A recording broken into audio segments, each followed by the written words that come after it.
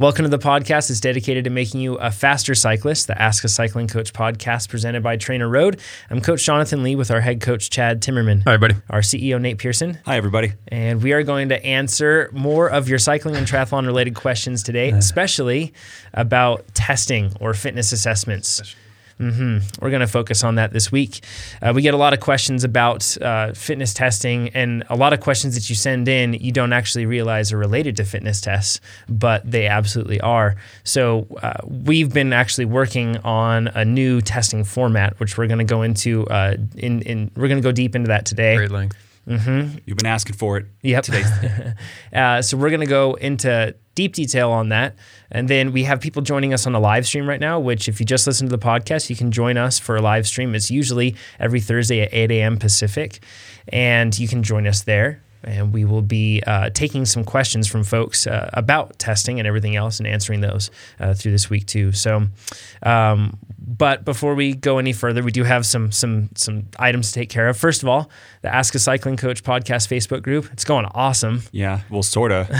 I'm not winning the vote. True. Actually, you're beating me now. Am I now? Yeah, but you voted for yourself again. You went away from me and voted for yourself, and that pushes you one vote ahead of me currently. Well, that's because of something that happened to you, so I pushed myself ahead again. Smart, Pretty low down. It keeps changing. But I like being the underdog, actually. It's even more motivating. Yeah. So you can go on to the Facebook podcast group. Just look TrainerRoads. It's a name that hopefully you can remember, although it is lengthy. TrainerRoad's Ask a Cycling Coach podcast Facebook group.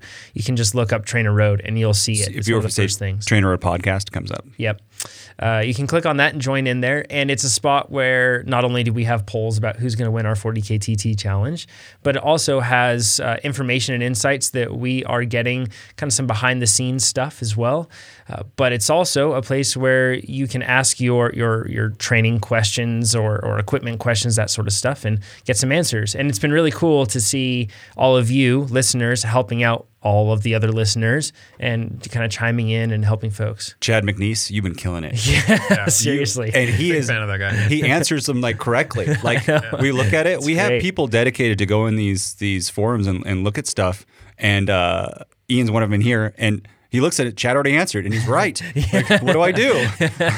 Chad's everywhere. It's the other coach, Chad. It's the other coach, Chad. So great job, Chad McNeese. Yeah, Steve Mikowski too. Thanks to him, he's always in there helping out. There's a lot of regulars and it's great. Smart people. And if just so you know too, like we're reading them all too. So like Totally. we're there. Yeah. And maybe not the three of us, but someone at TrainerRoad.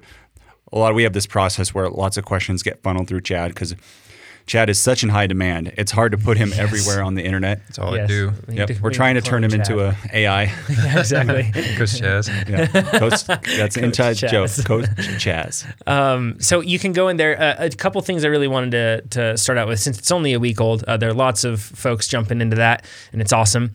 But I just wanted to let you know that, like, if you have a question about, like, or if you have like a feature request, for example, like something you'd like to see in TrainerRoad, the best way to do that is actually just to go support at TrainerRoad.com and submit that. And we actually have a whole channel that we log those feature requests and then review those regularly with product managers, review them, the whole thing.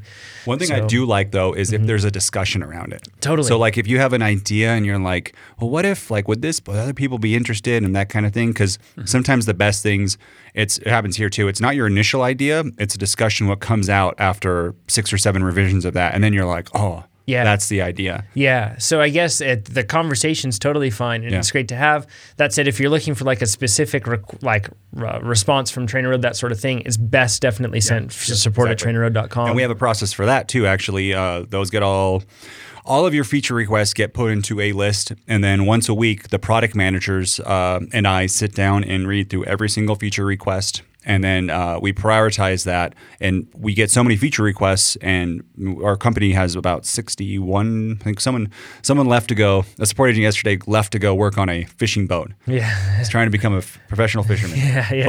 So I think we have 60 today. But the idea is we can't get all of those features done Right. So we have to prioritize them. So just set expectations. It's always a shuffle, and sometimes we have to make sure that it falls in line with our goal to make people faster and stuff too.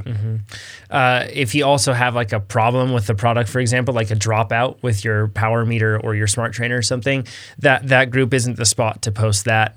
It's definitely, once again, get in touch with our support agents. They'd be able to, they're trained specifically for those sort of issues. But the training questions and that sort of stuff, There's a lot of fun. There's a lot of fun questions in there. Yeah, and feel free to ask silly, fun questions too. That's totally fine. Yeah. Another thing, a lot of people, I understand, like hate Facebook, right? Hate it. There's another community that's up and coming. It's the Reddit forum community. So Reddit's like the world's largest forum, and they're divided into subreddits. And there's a subreddit called r/TrainerRoad. And we didn't make it. It's community driven, and we still have people looking at it. But there's a lot of great questions in there too. You can post in there. It's an active community. I'd really like that one to get up bigger too. And there I see a lot of actually training plan questions. How do I peak for this event? And again, more smart people. Like there are tons of smart. Yeah. Like Lots of them. I know they could just be on the podcast, just like take one of us, put them right in. Yeah, it's pretty cool. So those are some good communities where you can get your questions answered. You can also submit those questions to trainerroad.com/podcast. And we do read every single one of those. I read every one of them every week. It's a lot of them. You all have a lot of questions. It's good. So, but that's how that goes there. And then also just something I wanted to mention, and we mentioned this at the live stream just before we got started with the podcast, but if you do use TrainerRoad or you listen to this podcast or you join one of those groups, that sort of thing, honestly, it's a really simple move. But if you just tell somebody else about it, that would be such a huge help to us. And then what that basically does is that allows us to build more of the features that you want. It allows us to build even more stuff, bring on more people, because we're not some big venture funded company that just has so much money they don't know what to do with. We take a very measured approach. So the more you can do that sort of thing, then the better the product comes, the more podcast This is stuff. like the NPR part of it. Yeah, We're like but basically, this is the phone drive. if you like what we're doing, tell a friend and we'll do it faster. Because if we get to 120 employees rather than 60, oh man, we will go so much faster. It'd be amazing. And we will be efficient with those employees. Yeah. I swear. Yes, exactly. No waste. So, and then a couple other just quick items. We have some new features that are actually having more employees, like we're talking about here, is helping us push more features out. Previously we've done a really bad job of mentioning new features on the podcast. Yeah. So do you mind if I go through them? Please go ahead. So we're going to do a really quick updates of what happened to the product in the last week.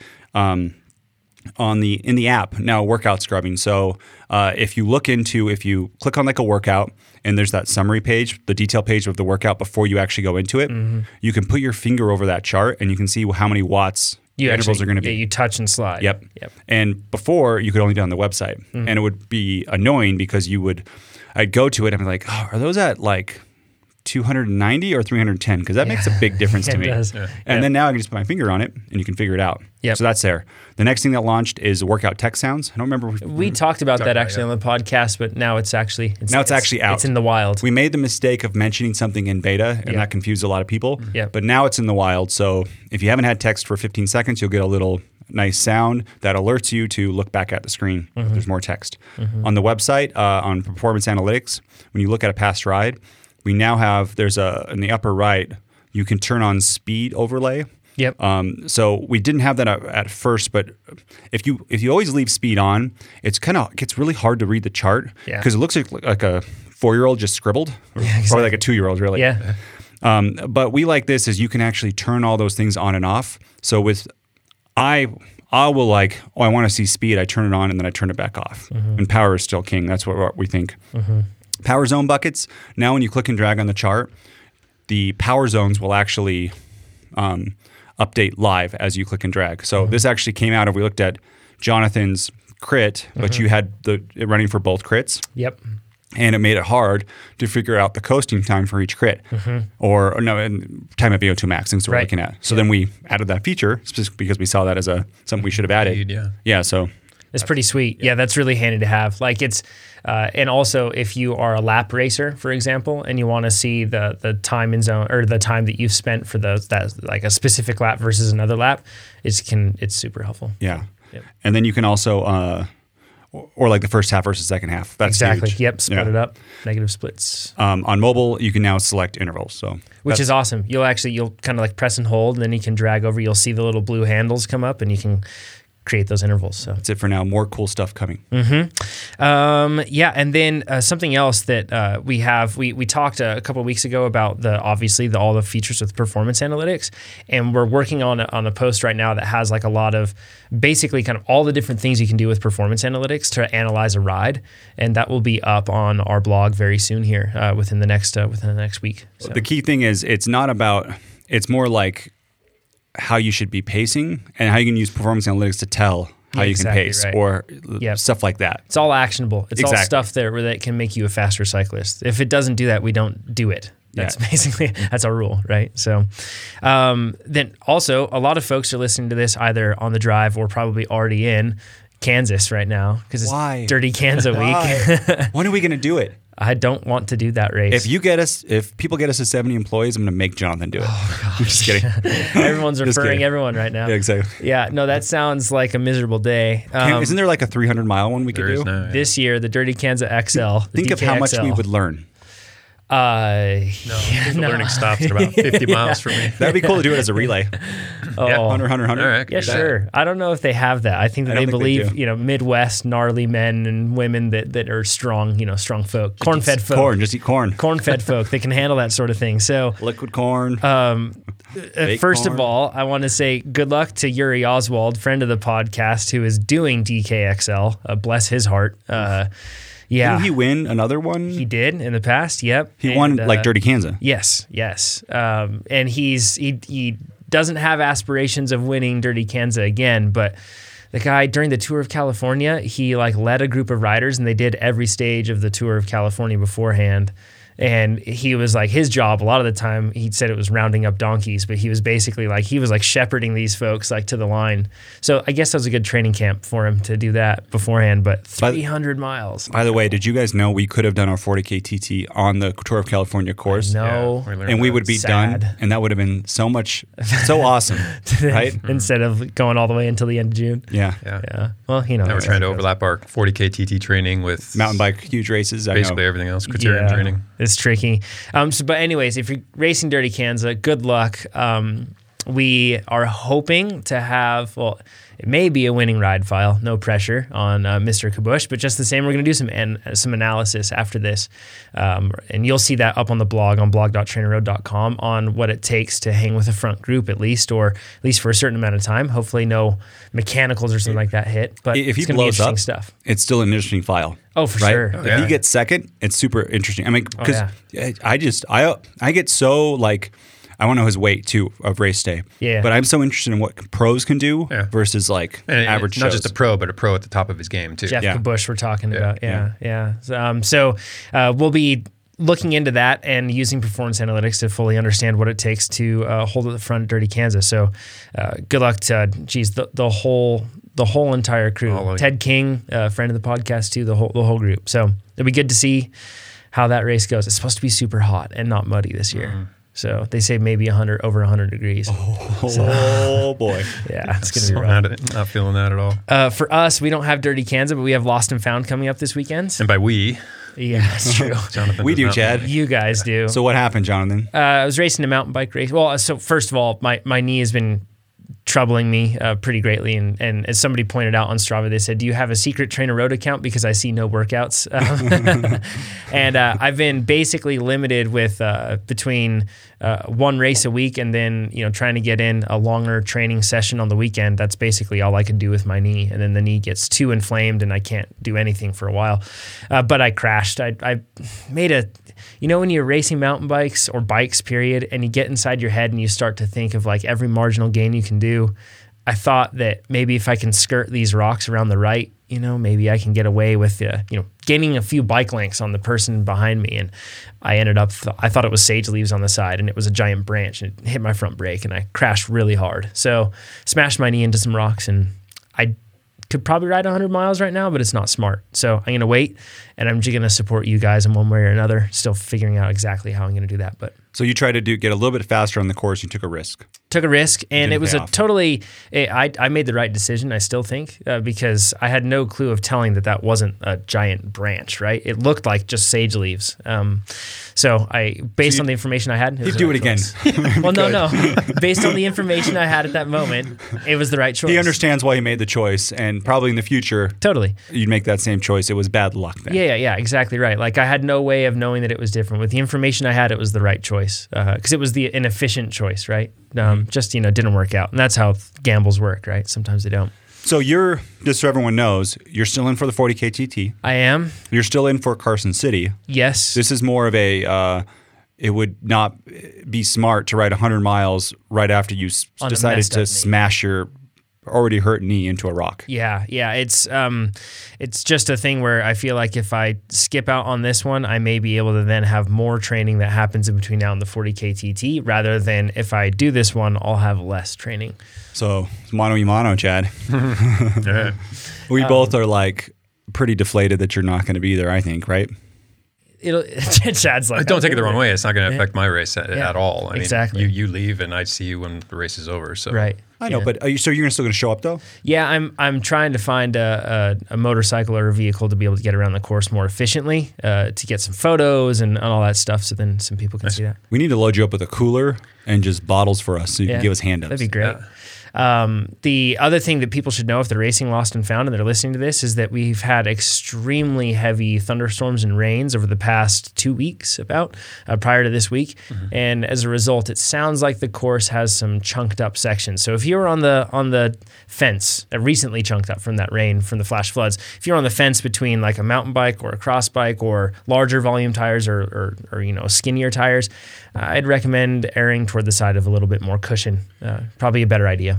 I'm doing a specialized Epic. Yep. Mountain bike locked out with 40 CE like cross tires, and Chad is doing a hardtail mountain bike, light like 19 pounds with Aspen mountain bike tires. Max's Aspen. Yep. And we all, even though it's road section, one is better for our Leadville prep. Yep. 100 miles on this bike. That's entirely why I'm doing it. Yeah. 100 miles on a mountain bike, see what it's like. That was exactly my plan too. I think it's a smart thing to do for that. I think I'll actually be faster on a mountain bike because of the downhills and the just the reduced fatigue and stuff. Which brings me to my next thing. I was just last night, there was this kind of a study of studies, or where they combine a whole bunch of studies into one review. That's what they call it. Yeah. And I talked about carb loading, and I was like, hey, I need to carb load because Lost and Found, 6 hours. Yeah. Right? It's a 6 plus. Yeah, you cannot just go on them. You can't just go without eating on that one. Yeah, and I kind of want to come in with more glycogen.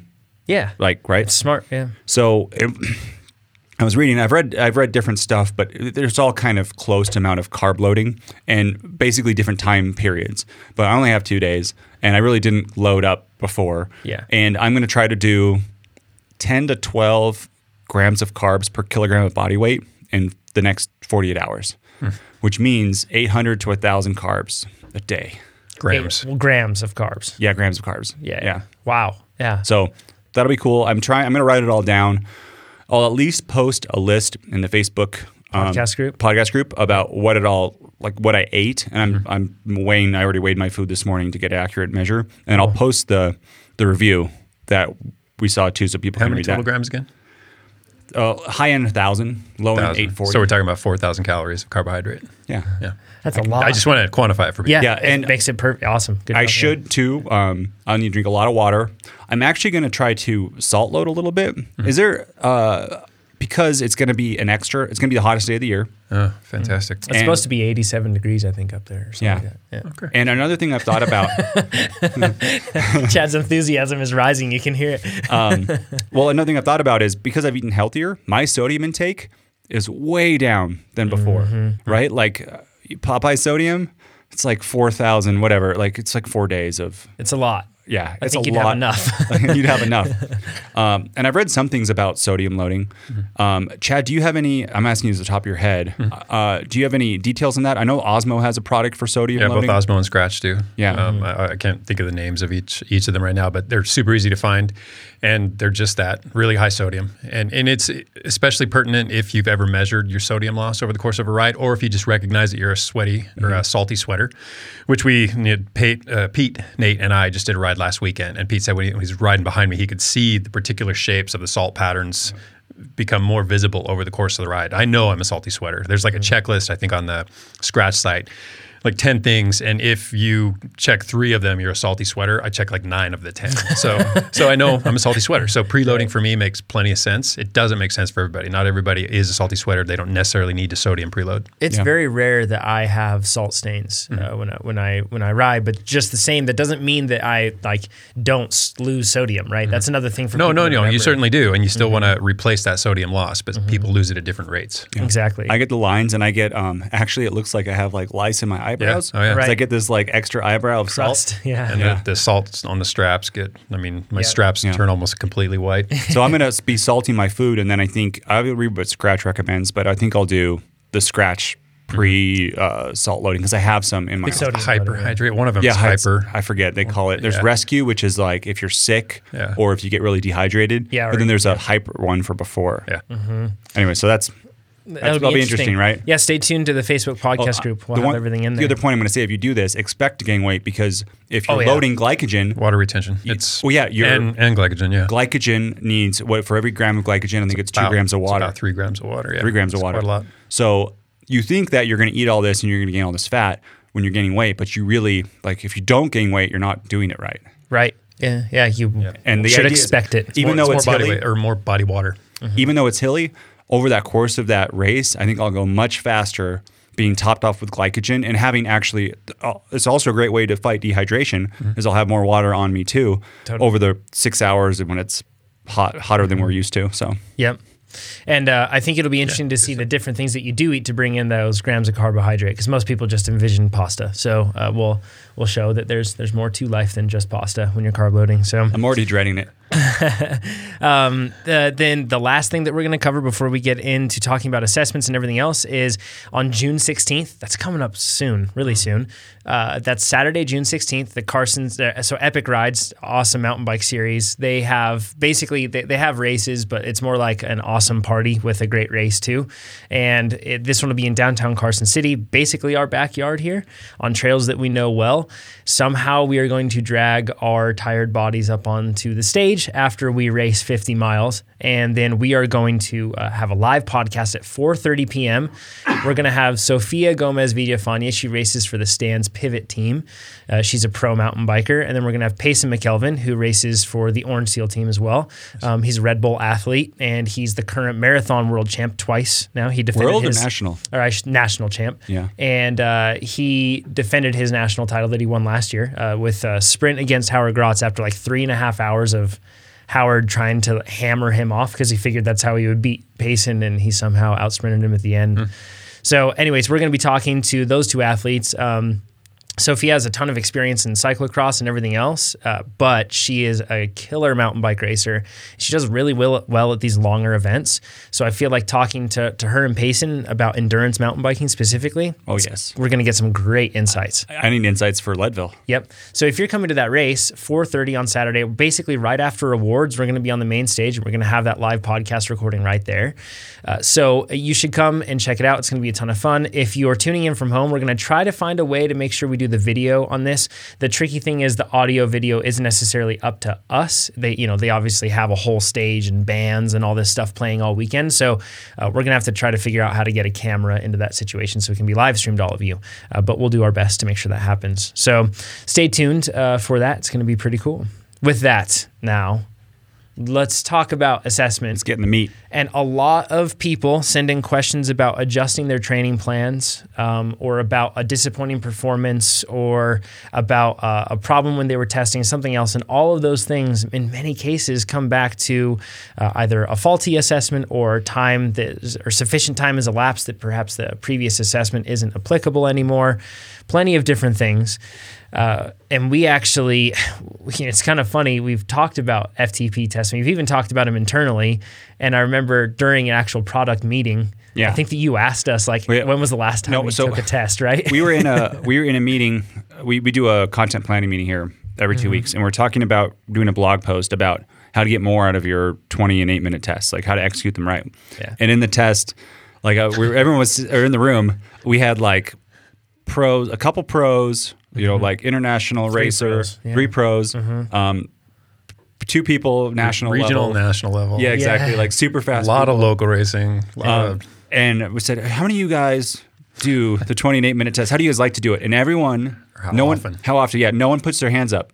And it was because it's just so like hard. Like it just like. And it's not that we're afraid of hard work. All of you listening to this can sympathize with us here. When you're talking about like those sustained effort tests, there are a lot of things that can go wrong with those sort of tests. It's just a daunting task. It's a lot of work. It's hard. To me, it's brutal. Even if I did everything right, it's just brutal. It's hard. Exactly. I don't know. Honestly, I don't know anybody who's ever told me they like assessment or like not in my 15 years of doing this and dealing literally hundreds of clients. How many people have told me they like assessing? None. And that's not to say, but however, all of this it's a necessary evil, though. Exactly right. That it's not. You got to do it. It's exactly right. You have to do it. If you don't have an accurate measure, accurate estimate of your FTP, all your training just simply does not mean as much. Yeah. No. So Pete Morris, he was he's the Cliff Bar racer, new product manager here. He goes, hey, we've been at Cliff Bar, we've been doing a ramp version of it, and we find that it gets it like really close to the 20-minute, 8-minute test, but it doesn't hurt as bad. Like it's only 2 minutes of hurt rather than a whole They were bunch using of hurt. a ramp test that I devised a while back for my own personal use, which is the closest I could get to actually forcing myself to assess FTP. So we went. We were just like, ooh, that sounds good. Yeah, exactly. And we did more research and we all tried it, and we have now implemented it and released it. And we are so confident in it, and we'll tell you all the reasons why and answer all these questions, that it's going to replace in our training plans and be the new suggested assessment for TrainerRoad. Suggested. Yep. The 8 and 20 is still going to live there, but this is the one that we think is better. Yeah. Superior. It's better. And we'll tell you why. We should talk about the format a little bit. Chad, could you describe? Yeah, so really simply, when you hear ramp tests, it's just a graded exercise test. So if you've ever seen a GXT or if you've ever been to a lab, you've probably done a graded exercise test. And all it is after whatever form of warm-up, basically the effort required to keep on pedaling increases at a particular duration. In our case, it's 1 minute steps. So every minute on the minute, the resistance ramps up just a little bit, or the target power comes up just a little bit. And it's subtle changes with each step, and eventually those steps get to a point where they overwhelm your capabilities. You just run out of gas. You simply, no matter how much you want to, how hard you try, you cannot turn the pedals any longer.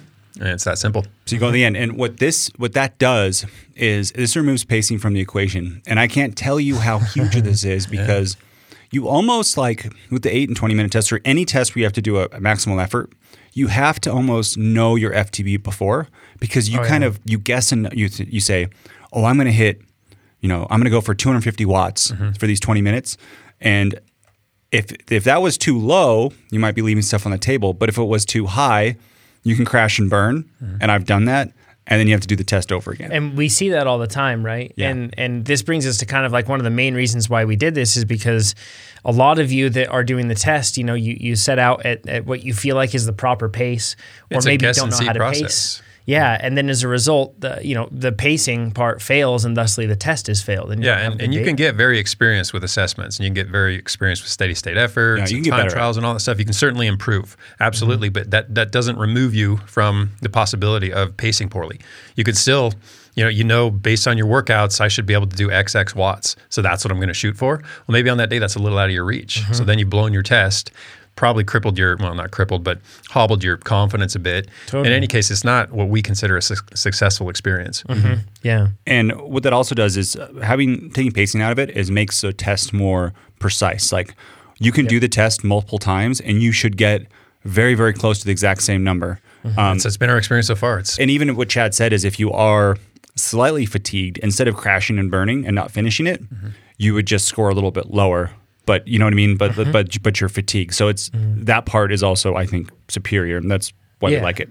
When we're talking about these steps that you follow, it's pretty simple. I mean, you have a few minutes of very easy warm up, or I should say, I think it's like 4 minutes of easy warm up, and then you start getting into the steps, and you really just have to match the steps, and that's it. And they're a minute long, so it's really not that difficult. It's a bit more engaging, I got to say. Yeah, knowing that the resistance is going to change every minute, you kind of it's easier to stay focused for a minute at a time. Yep. Yeah, it really is. And this is a test to failure, right? Like the ramp test is about like pushing as far as you can until you stop. So, and until you stop should be until you really cannot go anymore. Fail, not quit. Yep. There's two other things that we have. So we look at tests and we know the problems with our previous test, and we were trying to think of ways to fix those problems, but now just having a new test, so it fixes them automatically. But one is people would come in with too high of an FTP so that the warm-up was would cook them, right? Yeah. And so what we do is, if you don't know your FTP and you haven't trained with the power meter, we do some watt per kg estimation based on your experience, and then we kind of downgrade it a bit. But with the ramp test, because it's stepped, we start you off so low that even if you have it up a little bit higher, it gives you like this really good margin of error. Buffer of error. Totally. And you honestly, like, you know, we'll talk about this more later on when we talk about like tips on how to execute properly and everything else, but you don't even feel like it's that strenuous until the very, you know, the final few minutes, really. Exactly. Yeah. So it's something that you don't have to worry. We designed this with the intent of having a warm up that isn't going to, you know, possibly ruin it. That really the warm up just sets you up for a successful test, right? So I know John doesn't like this wording, but I'm going to say it anyways. I think it makes it suck less. Testing still is, I mean, you're never going to make it where it's like, it feels like a massage or something, right? Yeah, I mean, but it's still hard. Brutally hard, right? But it's the brutally hard part lasts 2 minutes, 2.5, and I can handle 2.5 minutes. I feel like it's when I sprint up like a hill with against my friends that's short and you go really deep. That's that same idea. Yeah, and that's another important thing is for this test to be accurate, you need to go deep.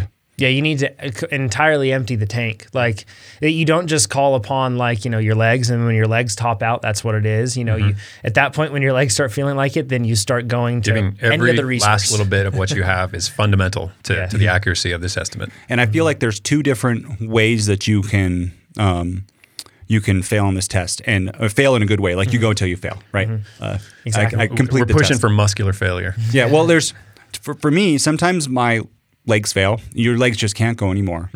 Other times my lungs fail and I just can't breathe anymore. My legs feel fine. Let's call it physical failure. Yeah. So either one of those, because some people say, well, I could still turn the pedals, but you're right. Like, but you'll see. I mean, the objective is to maintain target power. So when it steps up, you got to hold target power. And if you can do that at 60 RPM, you're still in there. But when you're not hitting target power and your cadence starts to grind down, and this is not mysterious at all. It hits you like a ton of bricks. You'll know when you're done. Yeah, exactly. Yeah, you'll be very aware. Very aware.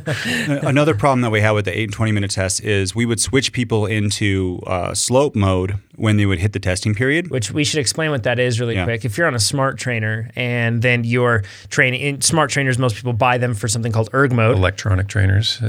Electronic trainers. Yeah. Not implying that non-electronic are unsmart. Yeah, exactly. I call them dumb trainers. Okay, well, they just do their thing. I don't like that. Dump. They're good trainers. I like them. Poor just trainers. Dumb. So Nobody Bluetooth. But those. okay. Most people buy the smart trainer because they want it to control the resistance automatically for them, and that's called erg mode. And if you don't have a smart trainer, then, or I should say, if you have a smart trainer and you go out of that mode, it's usually called slope mode. And that basically just like assumes that you're riding on a specific slope. So then it feels like, you know, if you were to shift and change gears, it would get harder as you get into a bigger gear. Do we call that resistance mode, or is that? Well, it depends. Depends on the brand. Yeah, some do.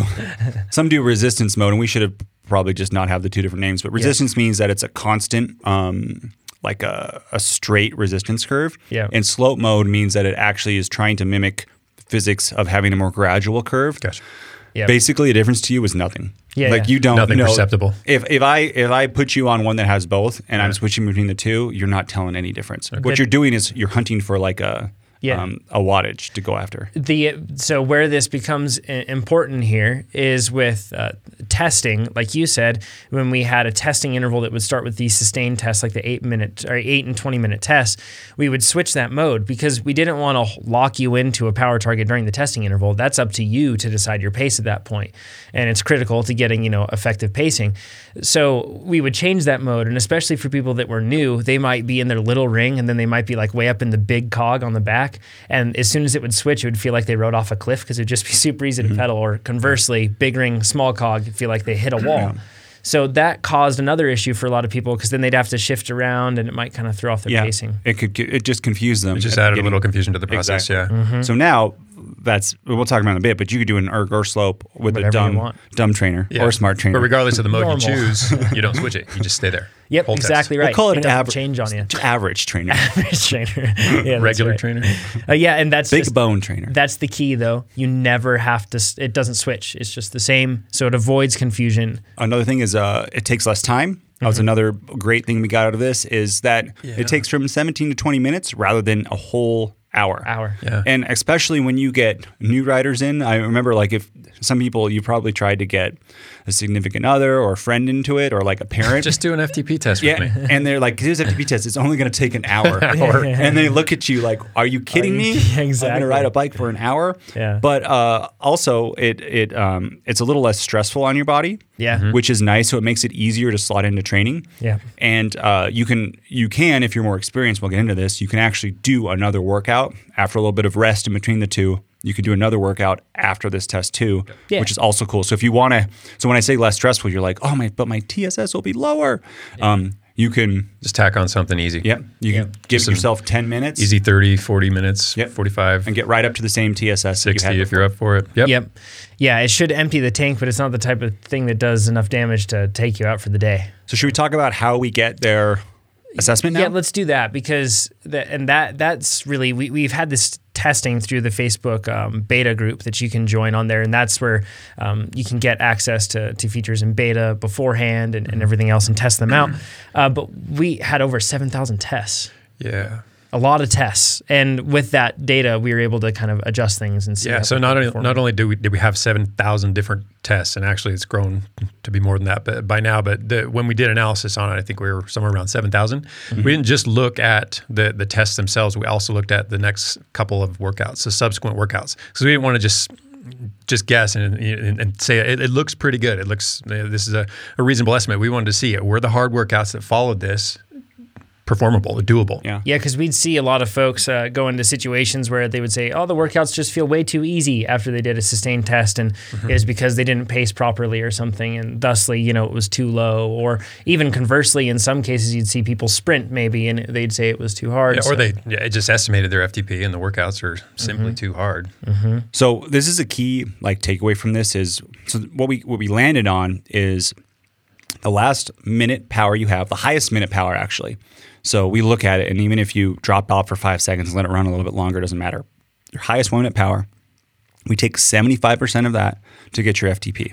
Now, if you kick it up a little bit, like you go higher than your target power, we have some math to downgrade a little bit. It's complicated math. Don't worry about it.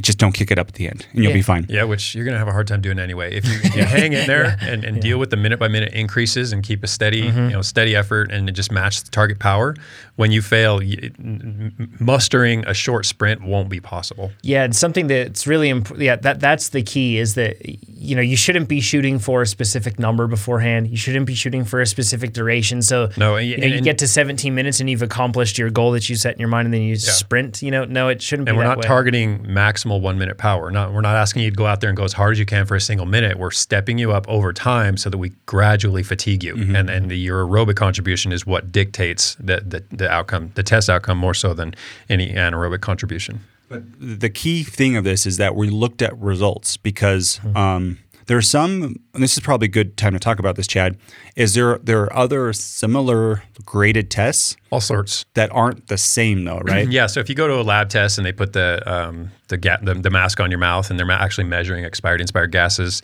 it's a VO2 max test. And it's a graded exercise test too. And there's also MAP tests and PPO tests. And these are all very similar to this, but that's not what we're testing. We're simply using this stepped protocol to estimate your FTP. That's it. Yep. And something interesting that I want to bring up is the fact that, we started around 78%, I think.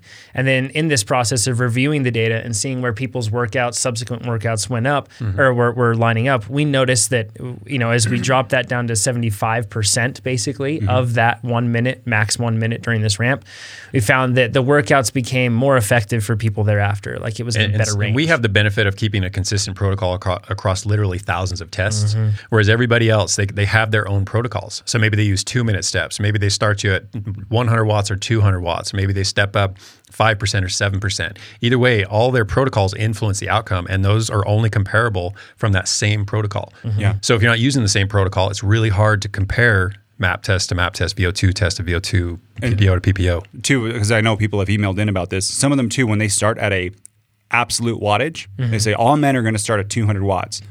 That can greatly affect the outcome. Hugely. If your FTP is 200 watts, right? Or if it's 250. I mean, Yeah, you're starting exactly. at such a high percentage. Exactly. So I want to just harp on this. The key is that we looked at the hard workout. So could they do threshold? Could they do VO2 max after they did this test? Rather than some other people might have done.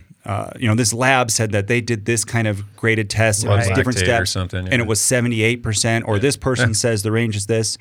This what we feel based on the data, and I don't know this for sure, but I feel like we have more data on this than anyone in the world. Like there's no scientist who's run 7,000 ramp tests. And if you're out there, get in touch with us. I wouldn't to pick your brain. I wouldn't be surprised if we're over 20,000 now that we've released it. I haven't looked at it lately, but the idea is that it's really important to be able to complete your workouts afterwards. And we went top down, right?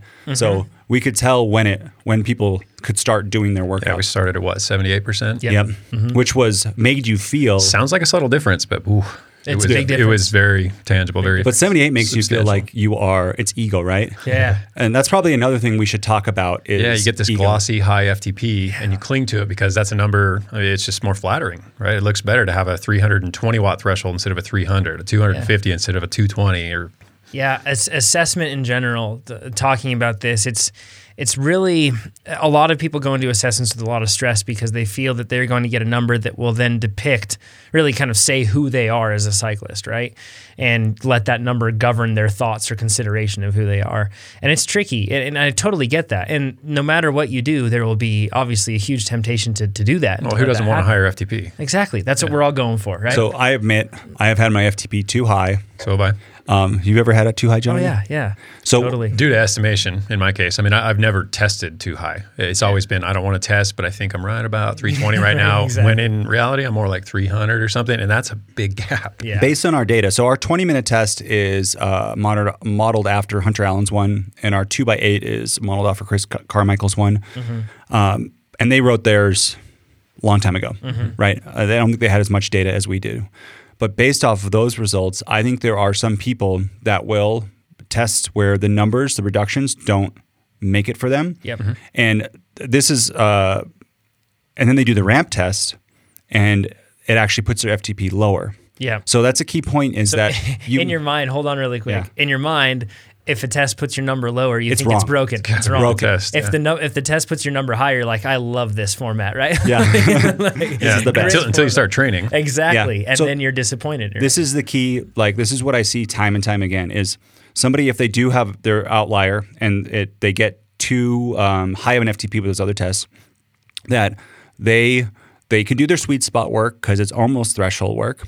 Threshold work they can do if it's as long as it's less than 10-minute intervals. And then as soon as it gets into VO2 max area, they say, you know what, I can't do this. Maybe it's just because I'm not a VO2 max rider, and that's why I can't do it. When really, if their FTP is just too high because their threshold workout Very common is question. low VO2 max workout. Yeah, and they're killing it. You're talking about the higher end of things, even at the lower end of things, when you're trying to do sweet spot workouts and you have 4x15 ahead of you and you're working really closer to threshold and you have to bang out 4 15-minute efforts and then you have another one or 2 or 3 of those workouts in a week, the wheels will come off the wagon at some point. It's not effective training. That's the goal right there, right? Effective training. And I think that a lot of people forget that the point with your FTP is used as a training benchmark to be able to structure your training. And the goal with this is is not for you to get a glamorous, appealing number that says that feeds your ego. The glamour is to get the best training metric for you, the best benchmark. It's not your self-worth. Whatever yields the best performance. Don't get so hung up on a number that you sabotage your training and your performance suffers as a consequence.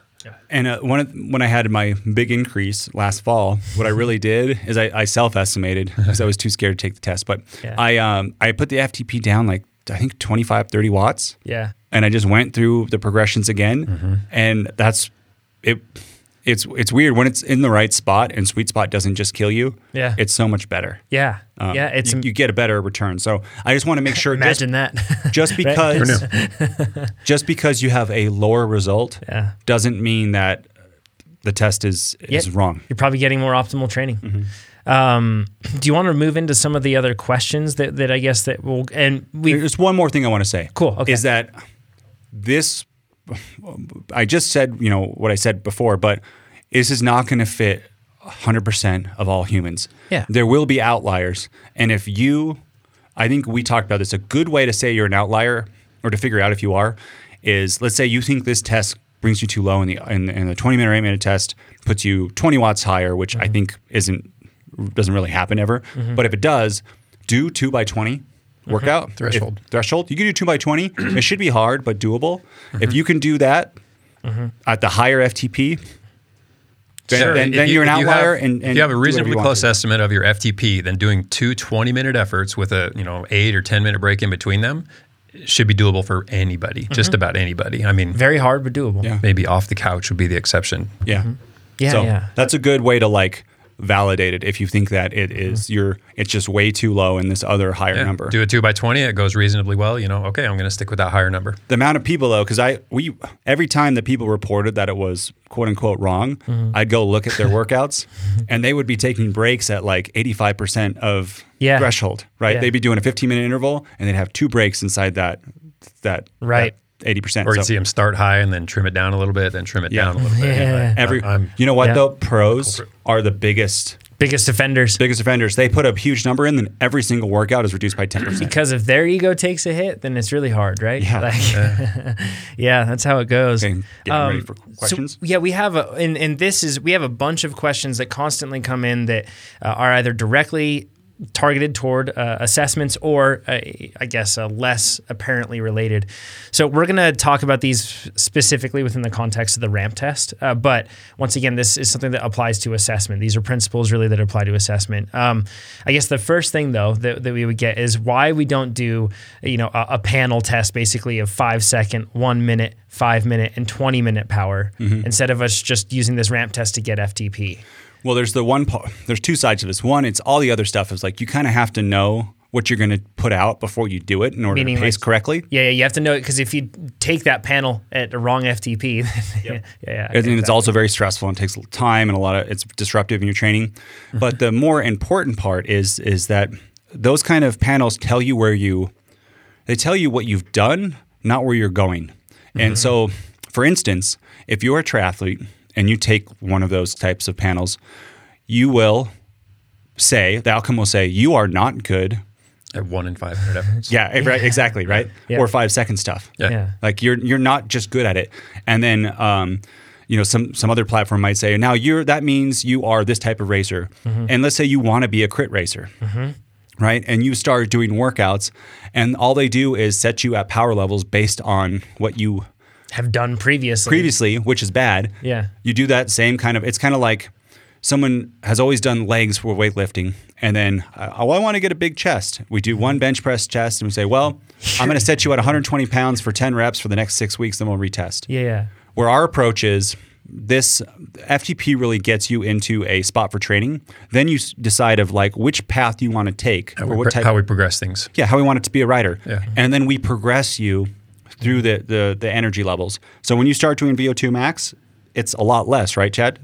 30 seconds on, 30 seconds off. Yeah, that's how I do it. Quite doable. And then it gets they get longer and longer at higher percentages.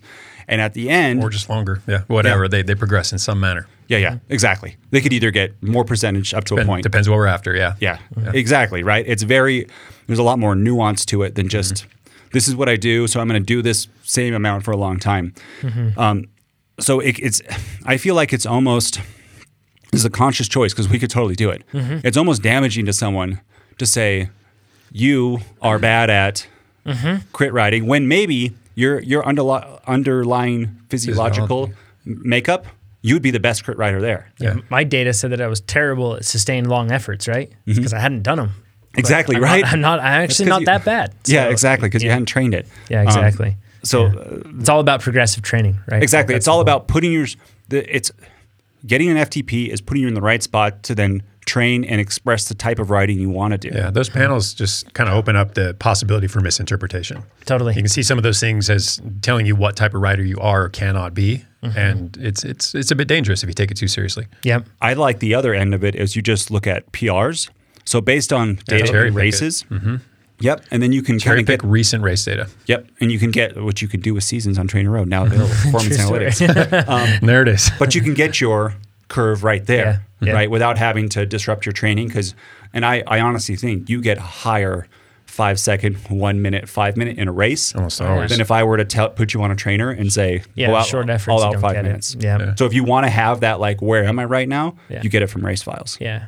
Recent race Yep. files. Yep. This is a really common one that people ask, especially us. It's pertinent to us right now. Should you do the test in aero position? And that's something that, we'll talk about it within the context of the ramp test in this case. Yeah, we went back and forth on this simply because we wanted to keep things simple and say, not just do it however you got the most power, but we actually landed on make it. Why not incorporate a high level of specificity even early in the whole training plan or progression? So, and there's also, you got to consider just the way the body recruits muscles. I mean, different positions recruit muscles in different ways, strain muscles that may not be involved in other positions, seated upright versus an aero position. I mean, there are things that change. So if you know that's how you're going to apply power, why not train in that position? If that's how you're going to train, why not test in that position? It's interesting, and as for you, Chad, your TT power and your road bike power are darn near the same. In my case. Yep. Yeah. But then, for Nate and I, there's a big disparity between the two of them.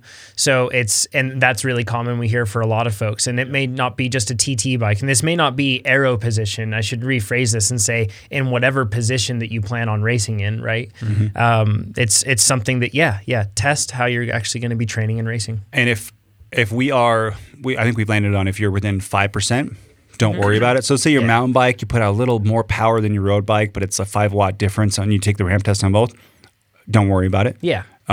And two, if you are doing this, you can change the FTP if you're switching between bikes.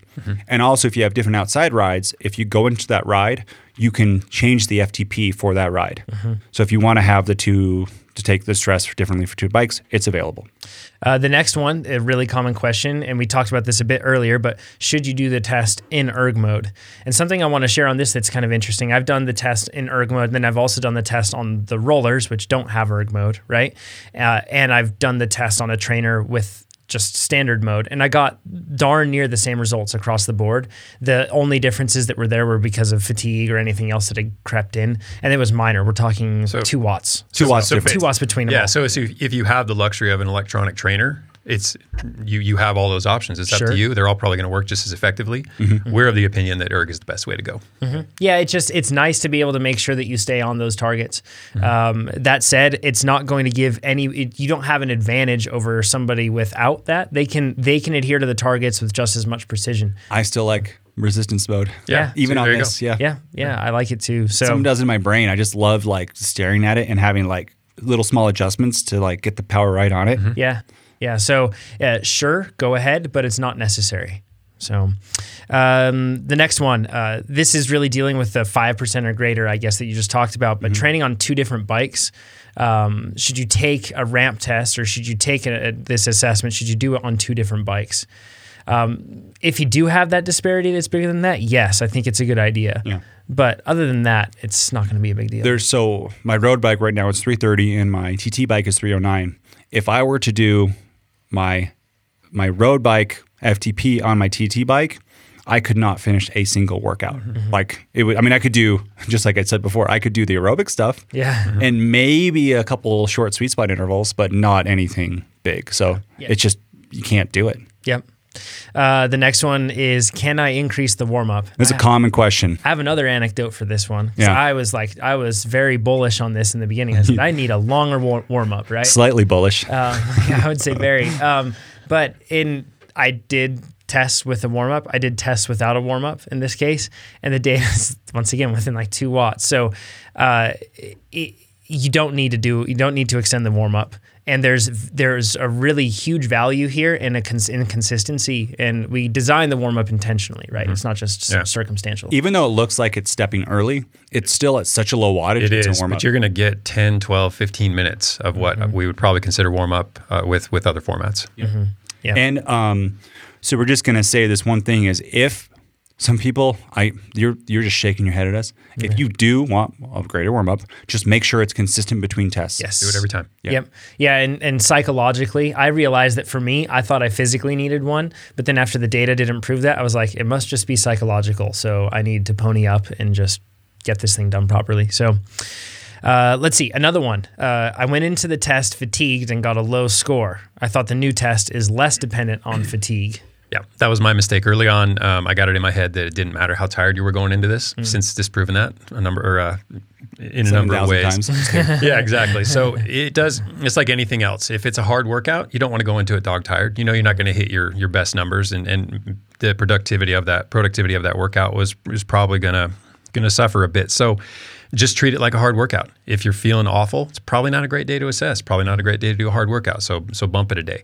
But you have to be reasonably rested and motivated. So how would you expect, or how would you direct somebody to prep, or you're not doing like a full-on taper for something like this, but No. how would you direct them to prepare themselves for this? Like, how should they be looking to feel, I guess, going into something like this? Just like I said, I mean, if you're looking at a hard workout and just the sight of it makes you feel tired, I mean, the more you train, the more you start to recognize I've got it today or I don't have it today. And there are those days where you don't quite feel up to it, but you get on the bike, you start going, you're like, I'm feeling better. I'm going to give this time, see how the first couple intervals go, sort of thing. You can do the same thing with a ramp test. You don't feel great, but you feel like I probably can do this. You start up that ramp, you get halfway into it, and you'll know at some point this was a fair measure of what I am capable of, or no, I'm simply too tired to push myself that hard today. Yeah, you kind of feel it too. Oh yeah. You can. I like having a 1 or 2 days of rest. 2 days if I like had a really big week. Yeah. If it's like a kind of a normal week, kind of the one day where, again, like Chad said, the Tuesday workout, which is really usually the harder workout to plan, that one looks like I could complete it. And something we haven't talked about is with other protocols, if you have that couple of days off prior, or maybe like a 36-hour stretch, you can come into an assessment feeling a bit flat. I've come into these ramp tests feeling a bit flat and still eked out some pretty good numbers. So I'm not sure if having those couple of days of rest and that flatness will affect these as much as other protocols. Because it's a ramp. Yeah. Yeah, exactly. Another one that we talked about, rides that you could do after you do the ramp test, and then you could supplement and add in another ride to do that. Do we want to give any guidelines or more specific? Chad, basically we're just looking, in most cases, people are going to see the ramp test and say, well, the old protocol was 80 TSS day and I'm only getting 20, 25 TSS out of this. What do I do to make up the rest of it? If you're hung up on, balancing out the TSS, feel free to, but you don't have to work hard. In fact, you're probably not going to be able to, because this takes a bit out of you. So aerobic work in the 60 to 70% ballpark is our recommendation. Whether you do it for 30 minutes, 45, go for a full hour, however much TSS you want to accumulate, or just based on the level of fatigue or the time you have. We have some workouts. We recommend some 30 or just 45 and 60-minute workouts. Yeah. You can tack on a 32 if you feel like you want to do something Absolutely. easier. Yeah, whatever. Homer's nose, bald knob. Yeah, exactly. So those are the 60-minute ones, and then 45-minute Carter, Birch, West Vedette. Check those out. But it doesn't have to be those workouts, just something in line with that. Don't go gut yourself like Nate did. Funny story. When we first did it, I think I was one of the first people to take the ramp test here, and that was at the 78%. Yeah. It gave me an FTP of 360. Yeah. And then I waited 10 minutes, and then I did antelope plus 5, which is 7 10-minute intervals at sweet spot at a 360 FTP, when the 75 would give me like a 340 or 345. Yeah. And I finished it, but it was hard. You had a breakthrough workout. Yeah. And we could probably look at what workouts took place after that and how it impacted them. It might not have been bad. Well, once I downgraded to 345, because I think at that time we went down to like, everyone kind of shook their head, Nate, your FTP is not 360. Yeah. 78 is way too high. Yeah. We went down and down, and once I downgraded it, I could do the workouts afterwards. Yeah. Yeah, that's just it. I had a breakthrough like 3 months. I want to add in still trying to get back to it. Yeah, and a breakthrough workout there too. Yeah. So, yeah. And I want to add in something to this too. If you feel like you're completely worked after this test and like you can't do another workout, you shouldn't feel bad about not doing another workout. No, call it a day. Especially if you're on a lower mid-volume plan and you can tack on something the next day if you want to. For me, like psychologically, when I take this ramp test, there's something that compared to like a sustained test for me psychologically, like this one, like I have to dig deeper into the reserves, right? To like be pushing that hard. Yeah, we don't want to give anybody the impression this is an easier format. No, it's hard. It's different. It's still very difficult. Yeah. And I go like that psychological toll on me, like it's pretty rough. Like I go into unpleasant places with my mind in that spot, you know? So like when I'm dealing with that, it's if I don't feel like doing another workout, I'm not going to force myself into that. You know? So don't feel bad if you don't feel it's definitely enough. Yeah. You know what I mean? Yeah, totally. I also, a little side note, but Pete and Brandon, our two product managers, they've experimented with this as being a race day or a pre-race day opener where they get through and once it says it starts feeling hard, they go for one more minute, I believe. If I'm wrong, I'll correct the next podcast. And then they stop, and that's it. And I'm thinking like too, before I did like my big antelope ride, and I had enough rest period. Maybe it was just open a good opener workout. Yeah, exactly. I mean, Team Sky does something similar. I mean, For Pro Tour TTs? team. Yeah, exactly. So it's just a ramped warm up. Yep, absolutely. Another really common question that we get with assessments is how often somebody should assess. And in this case, with the ramp test, it doesn't change, right?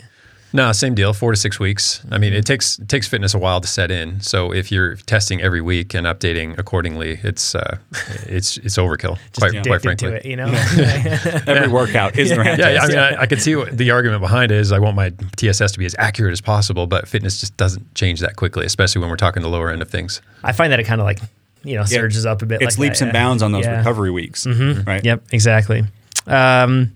Oh, this is a really good one. A lot of people think that because they're a steady state athlete, they should only do long steady state ones like the 20-minute one, or even some people say the 20-minute, no, like I need to take an hour. Like, you see people thinking that, or on the other side, I'm a cyclocross racer or a crit racer or a mountain bike racer, so I should only do short ones. So basically the question is, should the duration of the power efforts the efforts that I do in my race depict which test I should take? Yeah, it's like they're trying to tailor their assessment based on the type of rider they are, and it's really not necessary. You go into a lab and do a VO2 max test, they don't change it if you're a mountain biker versus a century rider versus a pursuiter. Yeah.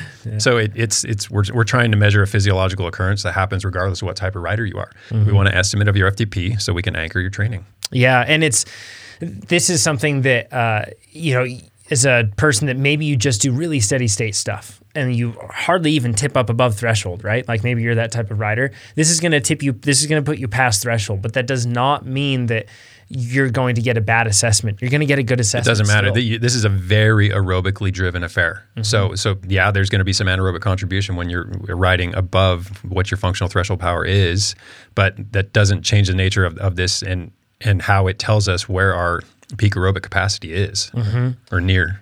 Yeah. Something that we mentioned in a question that I'm sure will come up is if we still have the old tests. And like we mentioned earlier, yes, we'll still have them. You can just search through there. So this will be another question. What if I'm on a training plan and I want to do the 20-minute test instead of the ramp test? Can I? Of course. Yeah, right? Yeah, absolutely. Yep. And then I guess going into that, we talked about what happens if you score differently. So we can kind of talk about, I guess, that approach. If you score higher on the 8 or 20-minute tests, we talked about that. And then we talked about how to verify that with like going through and doing that 2 by 20. Yeah. But if you have like a big difference in FTP, I guess we can really go through a few things to kind of like some FAQ or some troubleshooting for you to kind of ask yourself some questions, some reflection questions. And if you get a really big difference or a number that you did not expect, like let's say it's lower on the ramp test. So there's been a few people during the beta test who would say like it was 60 watts lower, which that if you think about the math, for that to happen, you have to, I look at some of this, the power they did for 1 minute in the ramp test, they did it for 8 minutes in a previous workout. In the 8-minute test. Oh, yeah. Yeah, exactly. Right? Yeah. And I'm like, that does not make sense. Yeah, you didn't empty the tank. Yeah, for them to be that far different, there's something like crazy. And one of them is you didn't go deep enough. Totally. Another person, they had a very low test.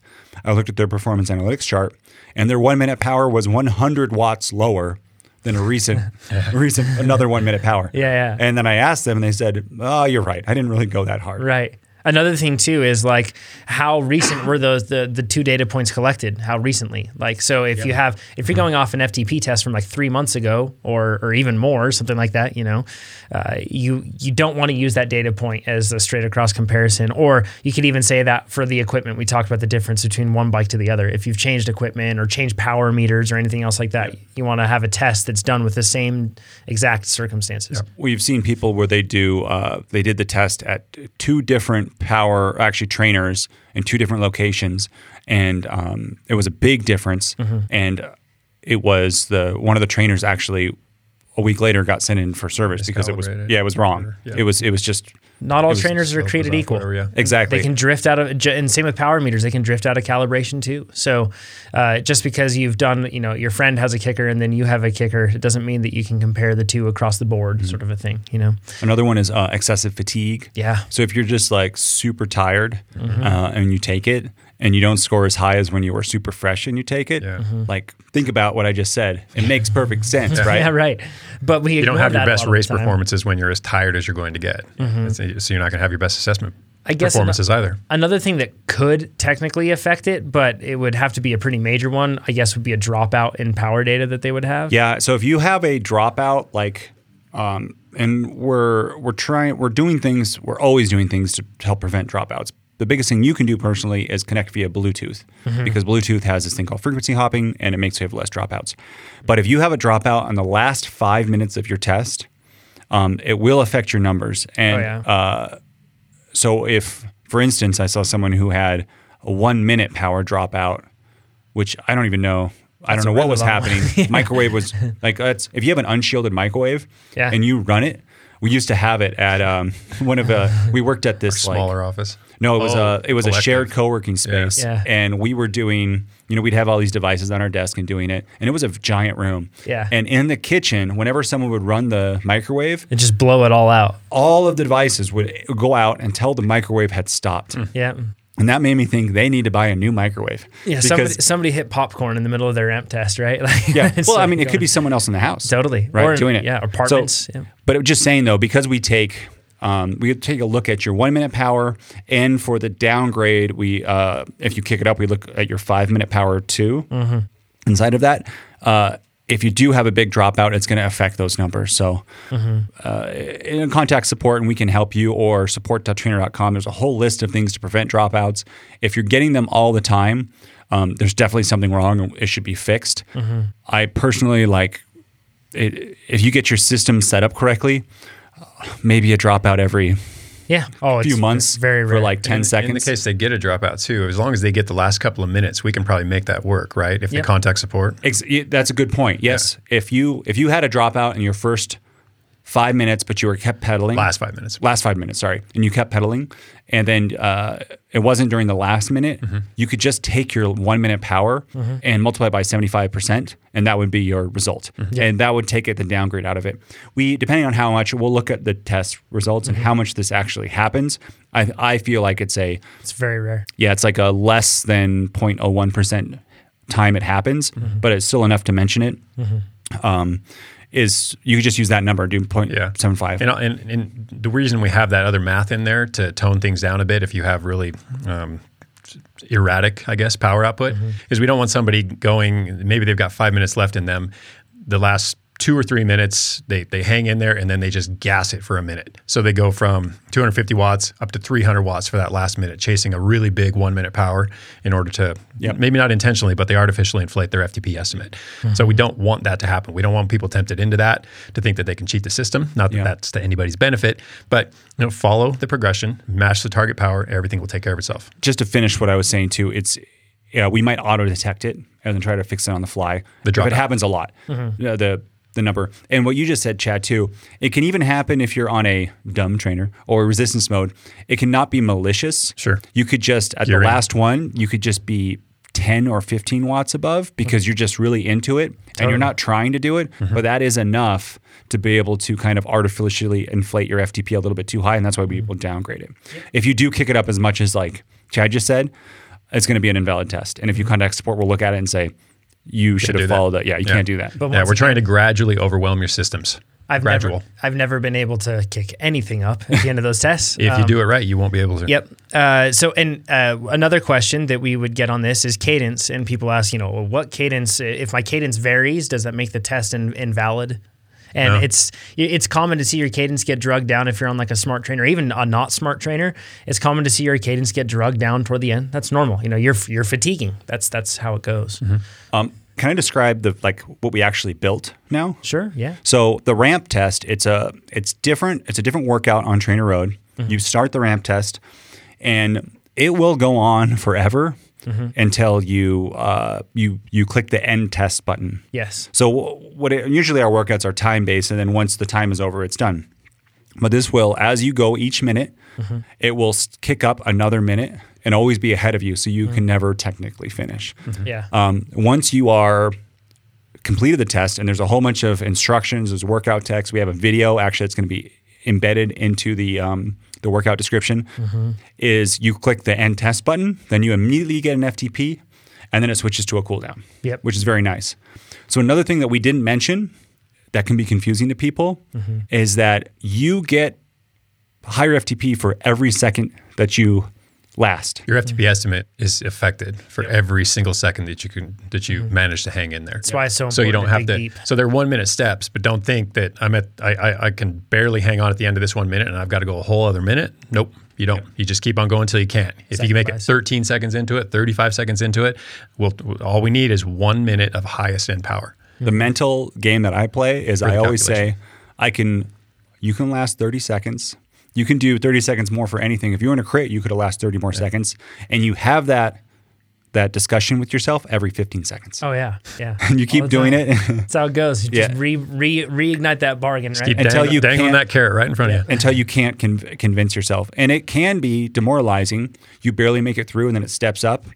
And then you're like, this is just too hard. But just try to last 10 seconds. I got 10 more seconds in me. I got 10 more seconds, right? Yeah. Yep. It's a good mental, for racing, right? You'll be amazed at how deep you can go. Yep. That's for sure. So if you're joining us on the live stream right now, go ahead and if you haven't already, start putting in the questions. We're going to go through at this point and start answering those questions that you've put in, as many of them as possible within the next bit of time that we have here. So if you're on Facebook or YouTube, go ahead and do that. One thing that I see is any tips on doing the ramp test on a TT bike. It says, sounds crazy, but my first few times doing the test, I put my Wahoo desk over the top of me. So it forced me to stay in the aero bars. So I was really low and put the desk on top because it's a height adjustable desk. That's funny. There's a video of me on our social pages doing the ramp test. Can you put it in the Facebook beta I'll throw group? it in there. Yeah, cool. Yep. And you see me at the end is I get out of aero by one elbow because you just want to. Yep. And then I have to force myself in because it's so hard. I'm just about to do this very thing. Yep, absolutely. He says that especially near the end of the test when he's at his limit, he wants to come out of the bars, which I totally get. I wanted to do the same thing, taking the ramp test on the TT bike. It's totally normal. He says outside though on the road, I'm perfectly fine in the TT position. He says I've tried raising up his kicker with puzzle pads, and he said that's worked very well. Any tips? So I think a lot of this is psychological in that situation. Wow. It's for me. I'm going to speak for me right now. But it's an unusual thing to do such a high intensity effort in the aero position. This isn't something you're ever really going to do out on the road. So maybe in that case it is psychological. Exactly. So you just have to get used to the idea that this isn't realistic in terms of how it will apply to outdoors, but it is in terms of what I'm trying to get out of this assessment. And remember, we're trying to get an effective training benchmark, and you can absolutely do that in the aero position. But it's going to be a new sensation. I haven't done it yet. I'm actually going to do it today, and I'm not looking forward to it because I know that last minute down there, I'm going to want to come up so bad. That is coming from road and mountain bike racers. Yeah. But if you're a triathlete, you're probably doing all of your workouts, all your VO2 max. Yeah, you're way tougher than me. Exactly. You're used to it, so it's not so bad. That's it. So it's not a new sensation in that case. Matt asks, how well does the ramp test work if you're riding a dumb trainer, Kurt Connect road machine in this case? Do you have to hit the steps exactly, as it would be hard to judge the power considering cadence and gearing is the same time? And I'm going to tell you a little secret, is that other trainers, I love you, kicker, but the power output that they tell you is smooth, artificially smoothed. Substantially. And it is not as precise as you think it is. And if you hook up a power meter at the same time and don't do any of our power match stuff and just let the kicker drive it, your power will be probably just as accurate. It's actually, so when I don't use a smart trainer like that and I'm just shifting, I'm actually more precise. I can hit my targets with more precision than just leaving it up to the trainer. Yeah. So you look at any raw power file, it's downright jagged. It doesn't matter how good a rider you are. You could be a pro tour rider who's got 40 years in your leg, 30 years in your legs, and it's still going to be really, really jagged. So do your best, Matt, and you'll have to have little cadence gearings, but really or changes, but unless you have some crazy gearing, I usually find that like 3 different or 3 RPM difference is enough. It's not like you're going 110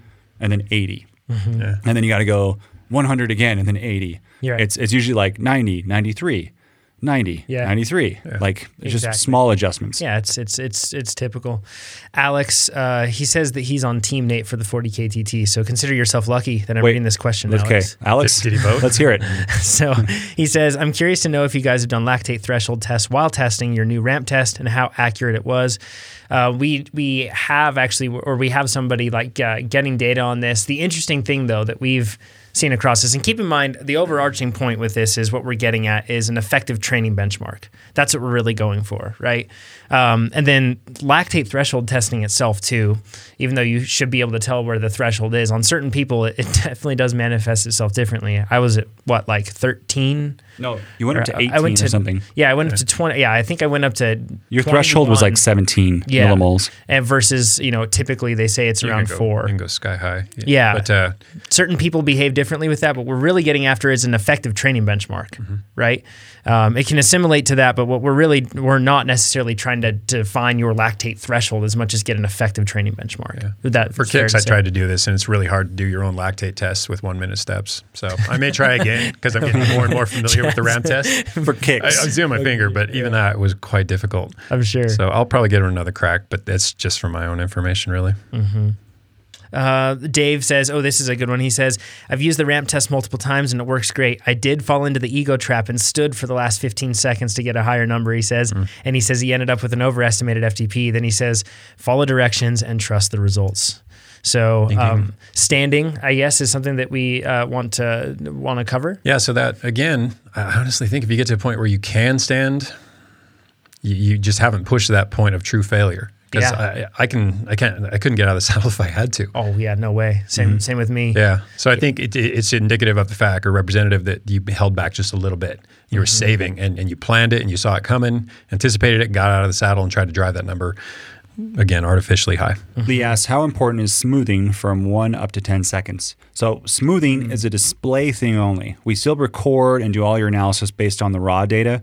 But smoothing, you can do whatever you want. I personally like 7 seconds with a power meter because, as we talked about before, power meters are jumpy. And that reminds me is I want to make sure our default in TrainerRoad is 5 seconds, because if we default people to 0 seconds, it can be extremely hard to hold a wattage because the number fluctuates so much. Yep. But if it's kind of smoothed out, it makes it a lot easier to hold a number. So Lee, I like 7, 5. It depends on really your Depending power on what meter. I'm doing, yeah. And on the different power meters on the Cork, I do 5 second, and then on the Power 2 Max that I have on my TT bike, I do 10.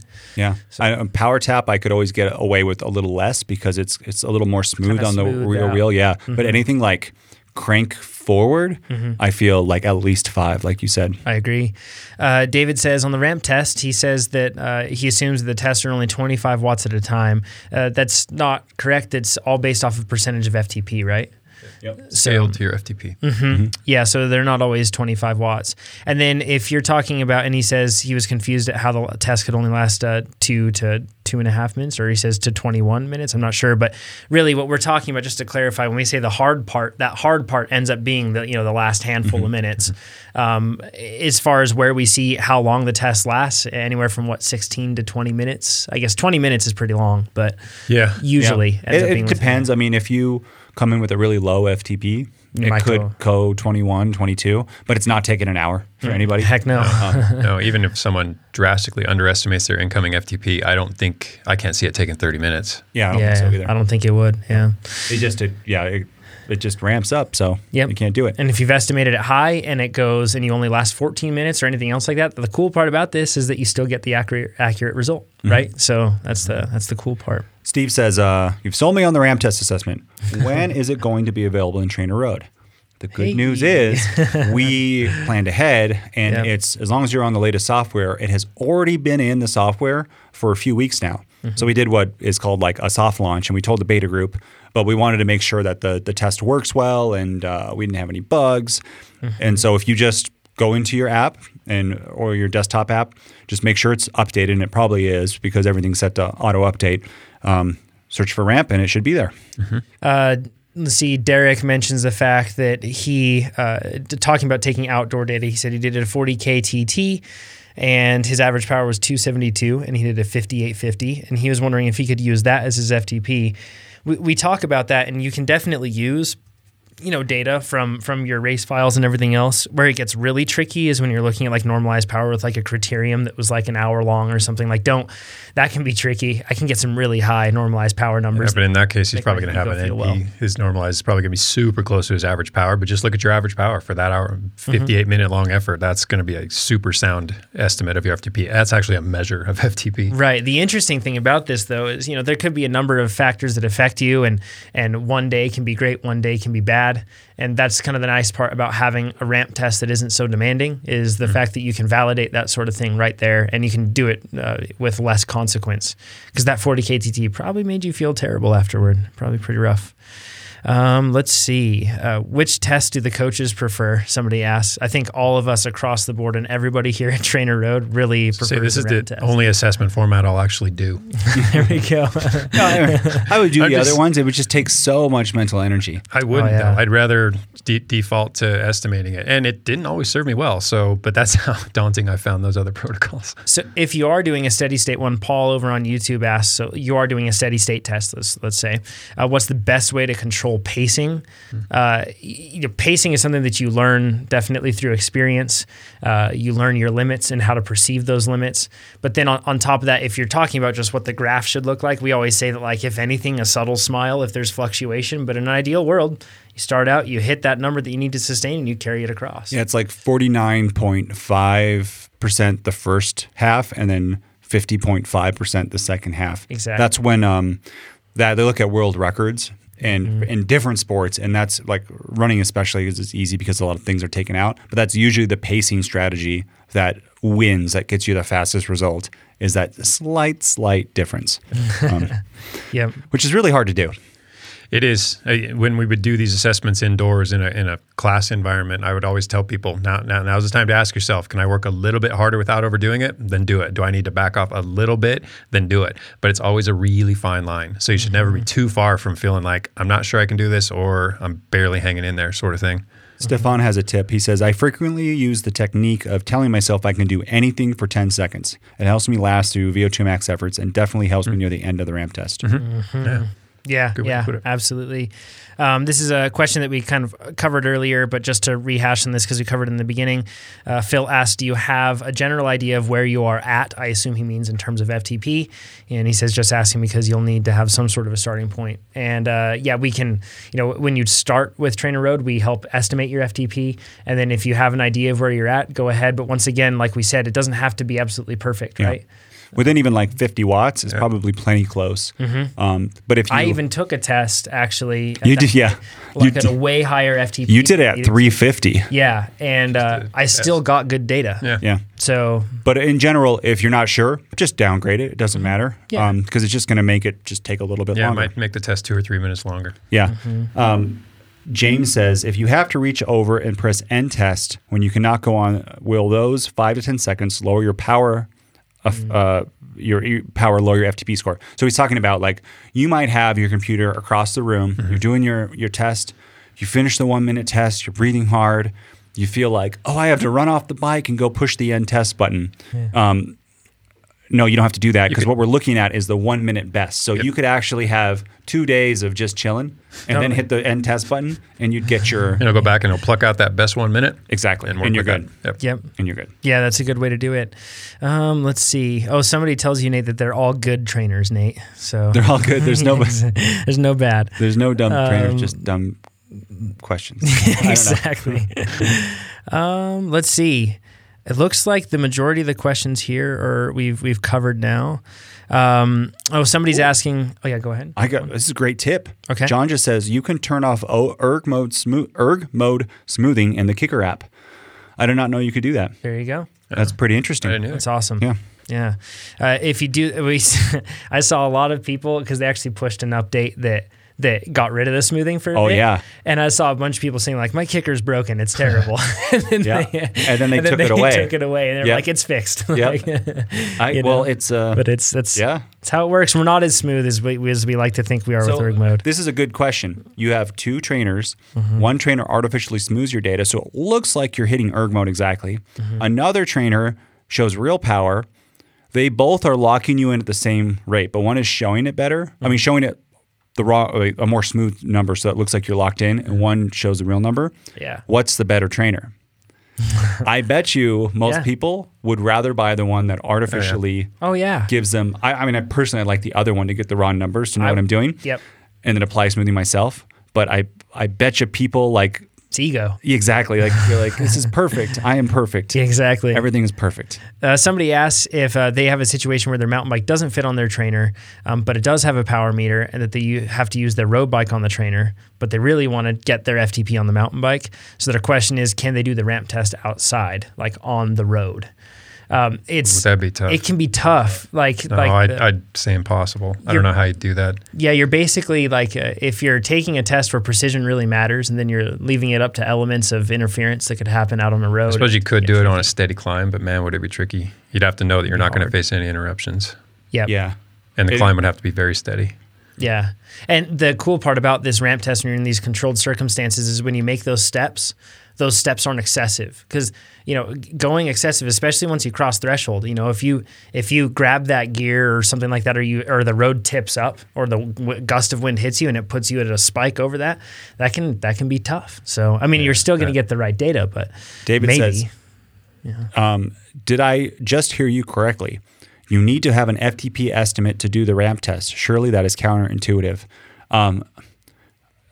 Yes, but not in the way you're thinking. You don't need to figure out what the ending number is. You need some kind of FTP put into the software that is lower than what your current FTP is. And we help you guess that. Yeah, exactly. So again, if you're brand new to it, we will give you an FTP that is lower, and you just answer some questions. We don't want to start the FTP test at 0 watts, and that prevents us from doing it. We need something to work with to start with. Exactly. Yeah. And the difference between a new rider or like a bigger, strong rider, strappy man like Chad, you'll have different starting points. Yeah. So and if you don't, and how about this? If you don't know what your FTP is and you're wondering about what FTP to put in there, and you have your past rides in TrainerRoad, you can just hit up support@trainerroad.com, and we can help you figure out a ballpark. Yeah, or you can just put in 2 watts per kilogram. Yeah. Like whatever that is for 2 watts per kilogram for you. And if you are brand new, you could even go lower to like 1.5 or something. Sure. Depending on your weight, you could go lower than that. Again, you can contact support. We'll help you. And the only real effect is it's just going to make your test slightly longer. But that extra duration is going to be easy stuff. So. Absolutely.